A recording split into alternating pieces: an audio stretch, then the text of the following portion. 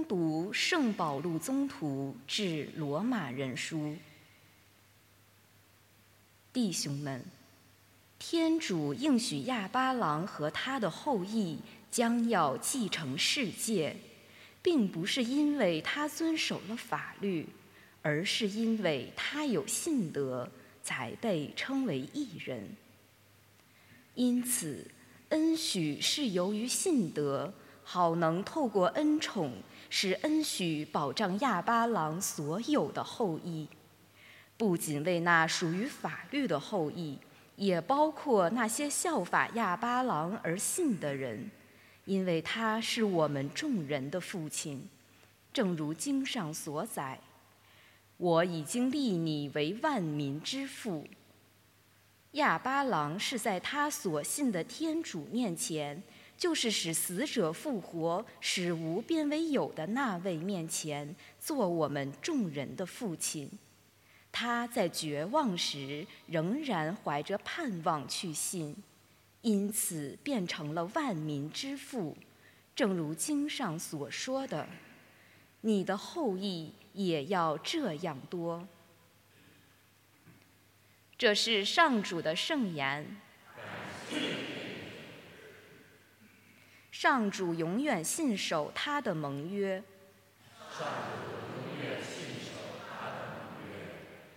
天主的仆人亚巴郎的后裔，上主所选雅各伯的子孙，他是上主我们的天主，他的判断遍及各处。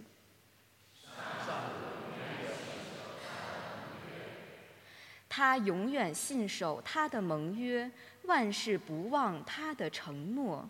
与亚巴郎所定的盟约，像依撒格所做的承诺。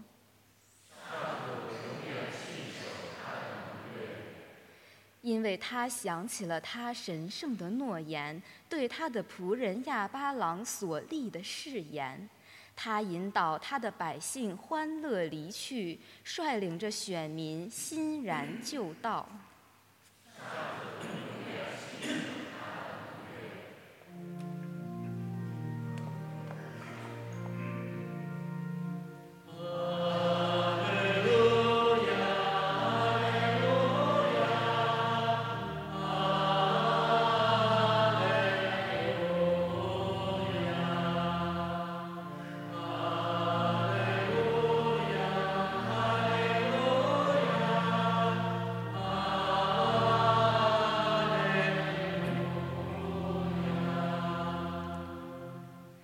主说：真理之神将要为我作证，你们也要为我作证。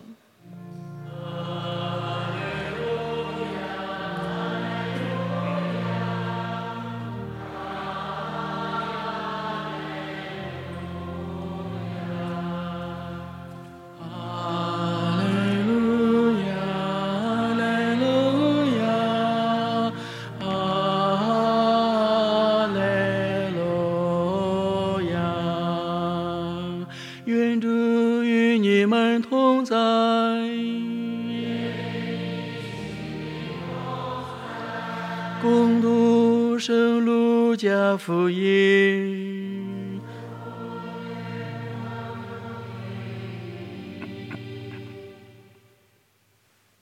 那时候，耶稣对门徒说：“我告诉你们，凡在人面前承认我的，人子在天主的使者面前也要承认他；在人面前否认我的，我在天主的使者面前也否认他。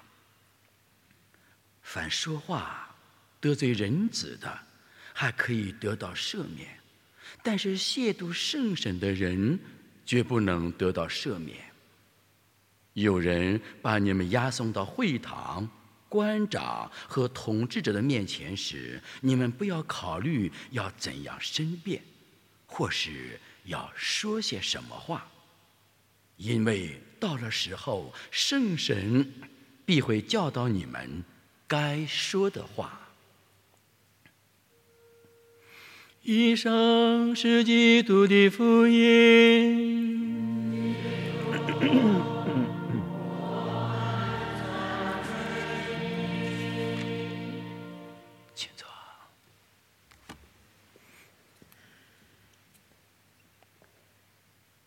天主到底给我们带来什么，是我们今天分享的主题。在今天的读经一里边，我们听到清清楚楚的也听到了这句话：在绝望中，使我们仍然有信心、有希望，而相信天主。天主给我们带来什么？首先，我们要承认我们生活在什么样的世代中。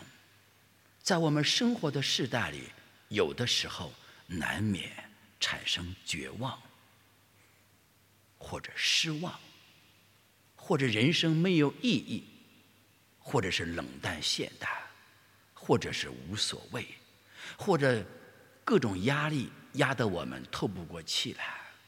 那么这个时候我们要做什么？唯一我们要做的是，不是要向人去诉说，向人诉说别人会伤害你。这个时候当我们绝望时，我们要立刻回归到天主台前，来到有形的天主圣殿里，在拜圣体时、陪伴圣体时、仰瞻十字架上耶稣基督时，向他说：主，请赐给我希望，主，请赐给我力量，请赐给我信心。那么这个时候，天主因着我们的谦卑，因着我们的开放，因着我们自认己罪，因着我们没有违背圣神，因着我们的心软，懂得自己软弱无助时，向天主开放的时候，天主会使我们在绝望中仍然拥有了希望。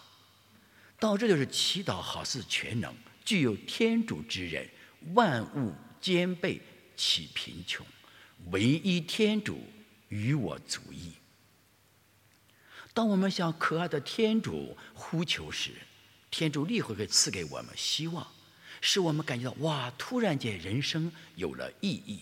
没有天主，人生没有任何意义；没有爱，人生没有意义，像行尸走肉一般。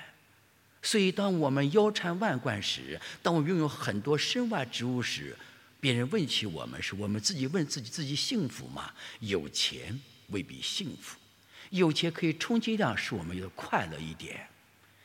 那么这种快乐当没钱时会马上消失。当我们心中幸福时，心中有天主有爱时，无论你有钱没钱，天主是无限生命的载体。所以当我们拥有了无限生命爱的时候，无论有钱没钱，我们都是幸福的，都是开心的。因为天主给我们在绝望中的希望，使我们在希望中仍然充满着信心，迈向美好的明天。这就是天主能给我们什么。所以今天读经一里边告诉我们，天主能使我们在绝望中仍然有希望，而对天主对人充满信心。这是第一点。第二点，天主能够使我们在日常生活当中懂得什么叫心软，什么叫感动，什么是触动，什么是敬畏，什么是亵渎圣神之罪。亵渎圣神之罪就是我们护恶不劝，死不悔改，铁石心肠，反对爱，这就是亵渎圣神罪。当我们侮辱耶稣基督名字的时候，我们罪可以赦免。耶稣说，当我们亵渎圣神的时候，我们的罪恶不得赦免。所以天主给我们带来另一种礼物，就让我们心软，让我们懂得人是多么的渺小和虚无。这是天主的圣神的恩宠。所以在今天感恩祭中，我们祈求天主赐给我们在绝望中的希望，在希望中的信心，在信心中的心软，在心软中的感动，在感动中的行动，在行动中的不离不弃。这就天主能给我们什么？让我们一起再次祈求天主赐给我们智慧，赐给我们信心，赐给我们希望，赐给我们心软和开放吧。